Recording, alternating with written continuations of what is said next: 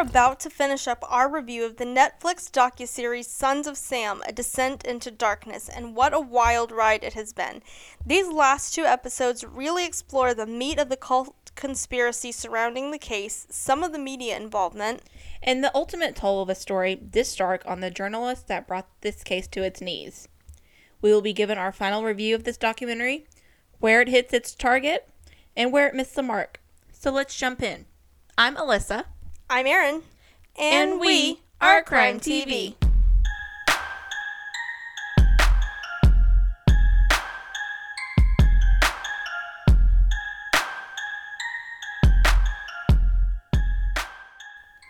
Alright, so episodes 3 and 4. Let's go. So, episode 3 already got me fucked up because they asked John Carr's sister if, she thinks that her brother was involved. And she's like, well, can't really deny if he's dirty or not. I have 2 brothers, and if they were even potentially involved in some kind of tomfoolery like this case, I'd be like, no, my brothers are saints. No. You would defend them? I would defend them because I know how my brothers are. In a cult serial killer investigation, you would cover up for someone. I don't think either of my brothers would be involved in that kind of thing. So she knew that her brothers were crazy. Well, I mean, yeah, if they're not involved, but I'm just saying, if you were in her shoes and your brothers really were that insane, you would cover up for them? I would snitch. If I knew with confidence that they were culty, then yeah, I think that I would probably sing like a canary. But okay, so you would snitch too. Yeah. If I thought they were doing bad shit, they were hoodlums, little bad babies, then yeah. Okay. Moot point, then let's move on. So, it's not a crime to be a Scientologist. It's not? That sounded like a question, but I didn't mean for it to. I meant to just be like, it's not? It sounds like a question no matter how I say it. It's not. Whenever I look at arrest.org each morning to see if my former classmates have been arrested the night prior, I'm like, oh my God, that kid that used to try to bully me in high school, arrested for Scientology. I knew it. This episode took a wild tangent, and you know what? I didn't appreciate it. Why did we have to have 30 minutes on Scientology when actually that, at the end of it, had nothing to do with anything? Yeah, what the real crime here is not Scientology. It's this big-ass tangent on Scientology and the process. Seriously, I understand they were trying to show that it was a spin-off, if you will, of that religion that started the cult. But who were the people? We had these 2 random founders of Sons of Sam, or the something else. There was a whole nother name. I've forgotten it because I was so lost and honestly didn't care. So whenever they started to get into the Scientology and the process, I was like, okay, I'm kind of following, but you're going too fast. I need you to slow down so that I can catch up. Well, also, at this point, we've had an episode and a half or more where David Berkowitz is not even mentioned. And I'm just like, hello? Hello? Hello, is anybody home? This whole documentary is the Son of Sam, A Descent into Darkness, and it's about him and his journey into becoming a serial killer. Or that's how it's portrayed to us. Well, that's how it's supposed to be. If you watch the trailer, if you read the description, and then here we are learning about Scientology for 50 minutes. Whenever they got into the discussion about Charles Manson and his involvement, I absolutely lost interest. This discussion is so intricate that I could not completely keep up with all of it. It was straight elevator music in my head. After that, I was like, just nothing. Well, they started talking about how, I think they started it with the Carr brothers and saying how these groups, this cult, may have gone after them for revealing certain information. Mm-hmm. And it did bring Scientology into that discussion. And honestly, I have problems with that because I don't think it's fair to suggest that Scientologists would murder people over a spill of information. Was it not literally last year that Leah Remini did a whole documentary herself about her experience with Scientology and why she left? If they were murdering people for talking about it, they'd be dead people. Right. It just seemed like they were trying to pin this entire thing on Scientology. And sure, everyone talks about Scientology and some of its more well-known issues that we won't get into on this podcast. But I don't know. I felt like they were throwing an entire religion under a bus here. And it's like, calm down. That's not even what this is about. I'm not here for this. I would watch a documentary on Scientology if I wanted to learn this much about Scientology. Leave me alone. You know what's a good intersection of the two? Yeah, what? Murder Among the Mormons. Say that 5 times fast. That's on Netflix. Okay. Maybe we'll do that one day. I really couldn't keep a whole lot of notes on the cult stuff. So if you want to speak on the cult stuff, that works. Well, I don't want to speak on the cult stuff. I do think it's worth noting, though, that in this episode, this was where we find the female victim in the church who had been sexually assaulted and left in the back of the church. Arliss Perry. Arliss Perry. Thank you. I'm really bad with names. And that was one of the things that kind of connected the Carr brothers. And I do think that's important for when we get to the very end of the 4th episode. That's going to come up, so we needed to bring it up. Because this, see, like, the 3rd episode, if they wanted to go into it, do the 3rd episode on Perry. That was interesting. Let me know about the evidence they found, the investigation they did on that. If you want that to be a 3rd episode, do that. Not 40 minutes on a cult and then 20 minutes on an actual crime that would have been of interest to hear about. You know what really sealed the deal for me in this investigation of Arliss Perry? Tell me. Is when they fingerprint the security guard who found her, and when it comes back as not a match, they're like, oh, that's our list. That was our one guy. We got nothing else for you.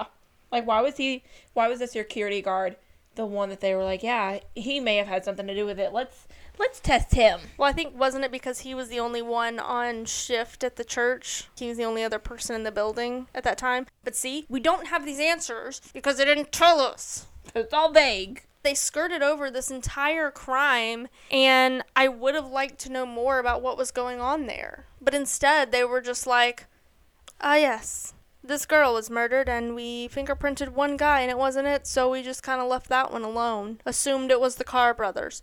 What? What? None of that follows. Mad. Big mad. Mad. All right. 4th episode. Oh, you got some more things? Yeah. Tell me your things. Do we want to talk about the irony it is that a serial killer, aka David Berkowitz, was concerned for his father's life despite all the lives that he had already taken? Say it again. Can use an incident. So there comes a point where David Berkowitz makes a statement that he can't say much else because he's concerned for the lives of his family. And do we want to talk about the irony that it is that a serial killer was concerned for his father's life despite all the lives he had taken previously? I mean, isn't that just come with the fucked up nature of being a serial killer? Like, you still love people. He's not Dexter. He still cares about people, just not the people he shot. Did you watch Dexter? He killed people in his family. I did watch that. Well, you know what? That was a sham fucking... You know what? That's not what this is about. Don't get me started. That's not what we're here for. That was a crap ending, though. Poll on Twitter coming soon. Did you think the ending of Dexter was crap? The answer is yes. If your answer's not yes, don't vote in the poll. Because it was crap. Look, you got me started. But that's what I'm saying. He's not Dexter. He has feelings, and he's not going to kill his family. He still wants his family to be safe, even though he did horrible things. In the last episode, we talked about how wild the 1970s and 1980s were across the board. Truly the most wild. And then I like the retired New York Police Department detective, Don Mounts. He tells us everyone was doing coke. Everybody in New York City was doing coke. I mean, fair. I was like, sir, I see the title underneath your name. And you just be like, yeah, no big deal. Everybody was doing coke. He was probably doing coke.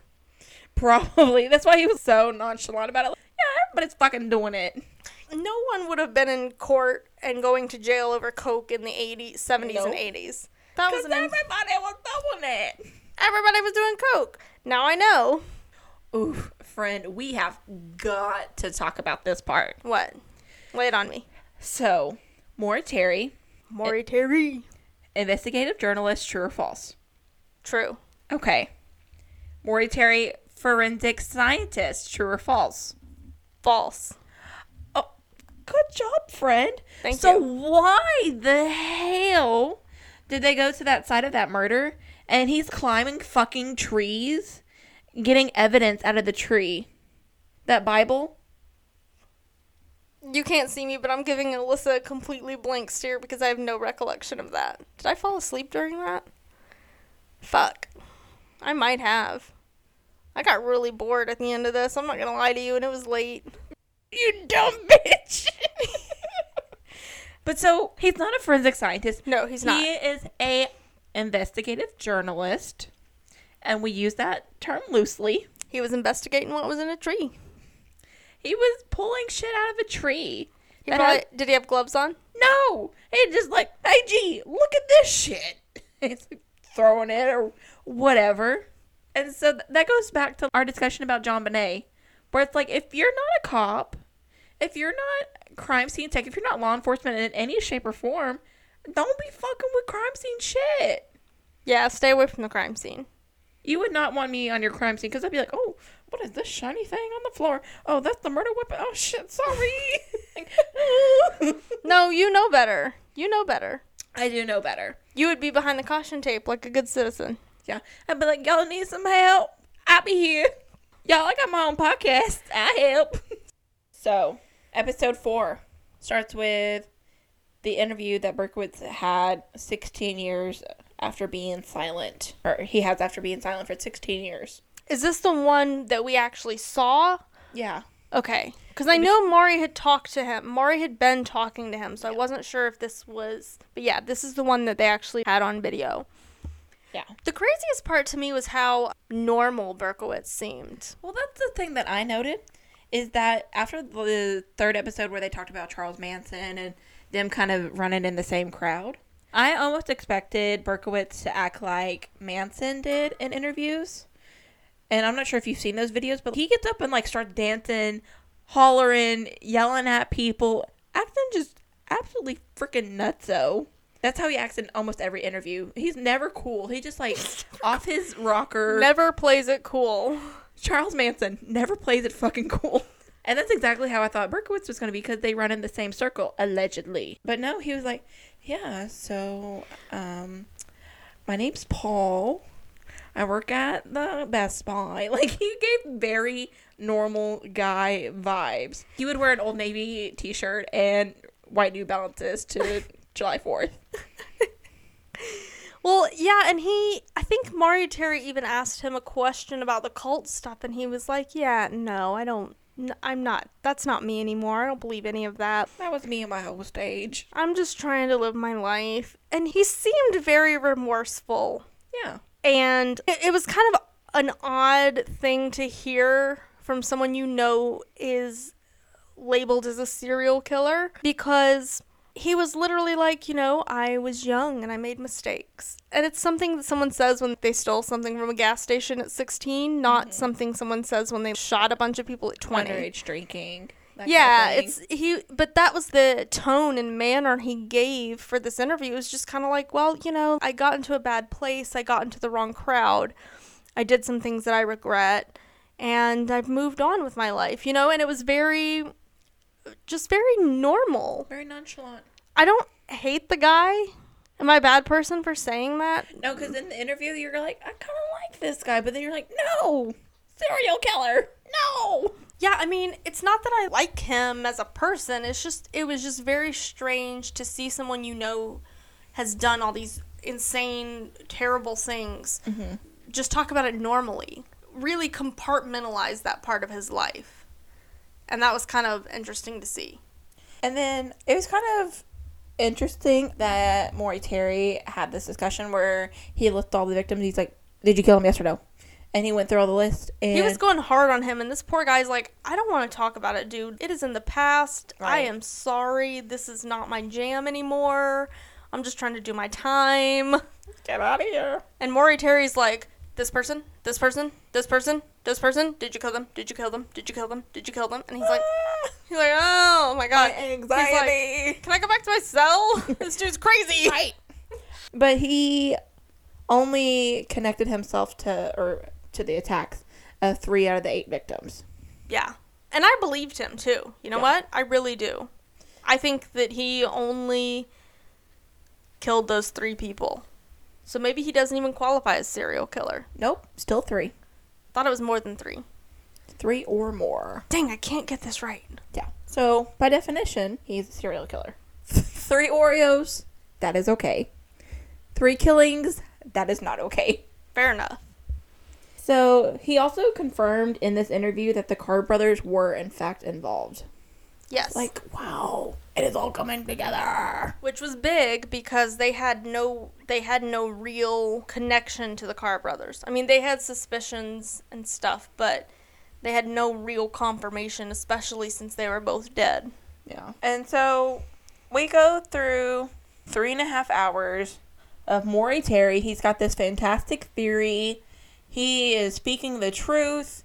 We are doing the damn thing. Maury Terry is on this shit.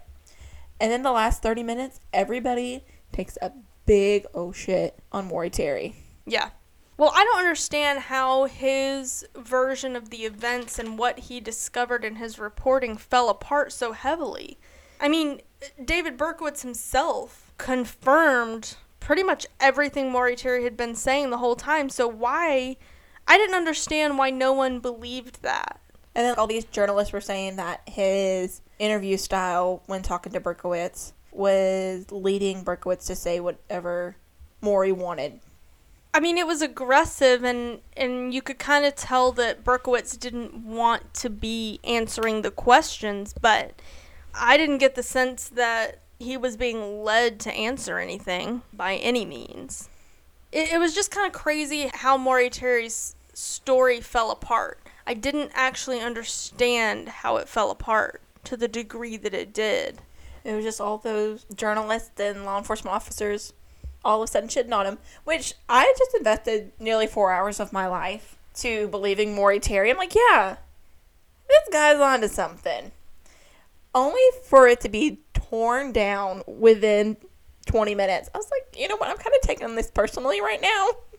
Well, it is kind of insane that they devoted this entire documentary to what Maury Terry found, and then, yeah, the last 30 minutes he's dying and everyone's like, he was a crazy son of a bitch and then he's dead. He was alone.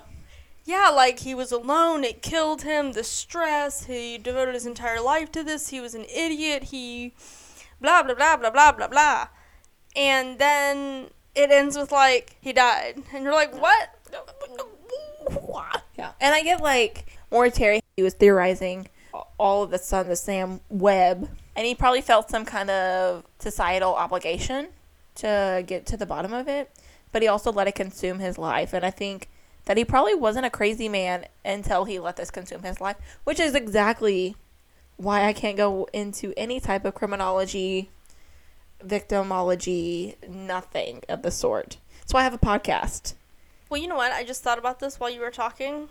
Uh-huh. I wonder if the descent into darkness was a reference to a cult or to Maury Terry's obsessive infatuation with this case. Or Yeah. both. That's literally what I was just thinking too when I was waiting to say it. Is that this documentary could have easily have been named Maury Terry, A Descent into Darkness. Which is basically what it was. I mean, we had the first episode about David Berkowitz, the last episode about Maury Terry, and the 2 episodes in between about the Cults. the media and the cults. So, I mean, really, yeah, probably could have been about either one of them. But it was boring. And we have to talk about the very, very ending. We open up to, I want to say, 2009? Body cam police footage from 2009. They are knocking on the door of a condo. and there's a guy behind the door who says he's putting his clothes on, and then we hear a gunshot. And they play a little bit more of the body cam footage, and this documentary ends with the arrest of the security guard in the Arliss Perry case. And he commits suicide with the SWAT team outside of his door, getting ready to arrest him for her murder. And my assumption is that if you were innocent, you wouldn't kill yourself before police can get to you. Yeah. So my assumption is he is guilty. My next question is, was the fingerprint technology so poor in the 80s that it would have said it wasn't a match when in fact it was? Well, I know that in... What led them to his arrest? Well, like in the Night Stalker case, they were talking about having to manually look at fingerprints to compare them. There was no CODIS or any other forensic technology that did that kind of stuff for you automatically. So I could see where there might be a mistake made by whoever examined those fingerprints and was like, oh no, it's not a match. But it could have just been a misidentification. Yeah, that's true. I guess. Possibly. I wonder, so they kind of showed that randomly. My question is, what led them to re-examine him as a suspect even? They don't give us a single inkling. And I mean, we have no clue why they re-examined him, because the David Berkowitz case was over and done by 2009. Right. Again, I'm left with more questions than I have answers for at the end of a true crime documentary. And unless I'm going into it knowing it's an unsolved case, I don't want to be left with more questions. I didn't like that. That's right. I hated that. I mean, what the actual F? So, my final thoughts for this documentary, it was boring. The timeline was horribly put together. It wasn't consistent. I mean, we have only one episode on David Berkowitz. We have a whole episode on irrelevant cult information. Irrelevant in my opinion. I'm sure if I was that interested in cults, I could find a different, better documentary on cults. Mm-hmm. I didn't have to go watch this for that. Overall, was not pleased. Yeah, I kind of had hopes during the first episode. I was like, okay. First episode should have been it. First episode could have opened shut. That was it. That would have been a great David Berkowitz documentary right there. Son of Sam documentary. But I think that I'm a pretty intelligent woman. I'm not stupid by any means. No, you're not. But whenever I was watching this documentary, especially late second episode to the end of the third episode, I felt like my brain was running on Windows 1. I was like, this is getting real deep into the dark web, basically, and I don't understand what's happening. So immediately, I kind of fell off on the documentary at really the beginning of the third episode. Yeah. Because I just wasn't understanding anymore. I think that it got really intricate in those discussions around the cults, and they just kind of assumed we would catch on. It would be like if you didn't take Calculus 1 and you went straight to like Calculus 3.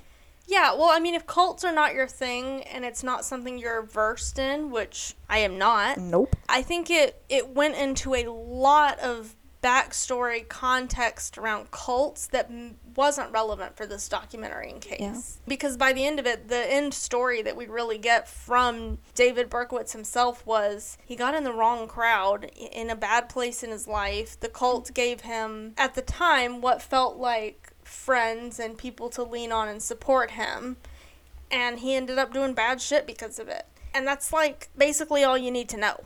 Yeah. Which, in retrospect, we use cults here, but why couldn't we just use the term gang? All the same thing. You have some kind of crime you got to commit for initiation, and it's a brotherhood of some sort. I mean, in this instance, yeah, I would say it's very close to how a gang would operate, seemingly. What's your final rating? Okay, well, it's tea time. It is tea time, yes. So, today, I'm drinking some Earl Grey from Bigelow. Ooh, Earl Grey, that's a new one for you. I'm broadening my horizons. What is the difference between Earl Grey and English breakfast? I thought they were the same. Do you know the difference? I mean, I can Google it after this.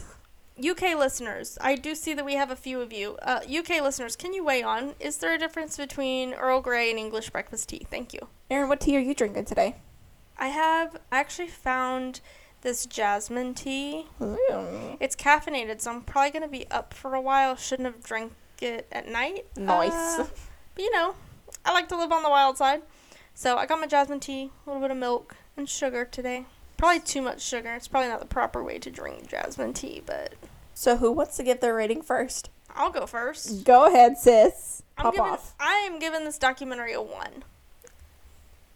I'm going to concur with you with a 1. And it gets a 1 star for the one episode that was First good. episode. Yes. Same. I just, from beginning to end, it felt pointless, it felt erratic, and somehow, at the same time as being erratic, it was boring. Sons of Sam, Descent into Darkness was a very misleading title. It should have been Maury Terry and the fuckery that surrounds. It should have been Netflix has stopped trying with its true crime documentaries. Right.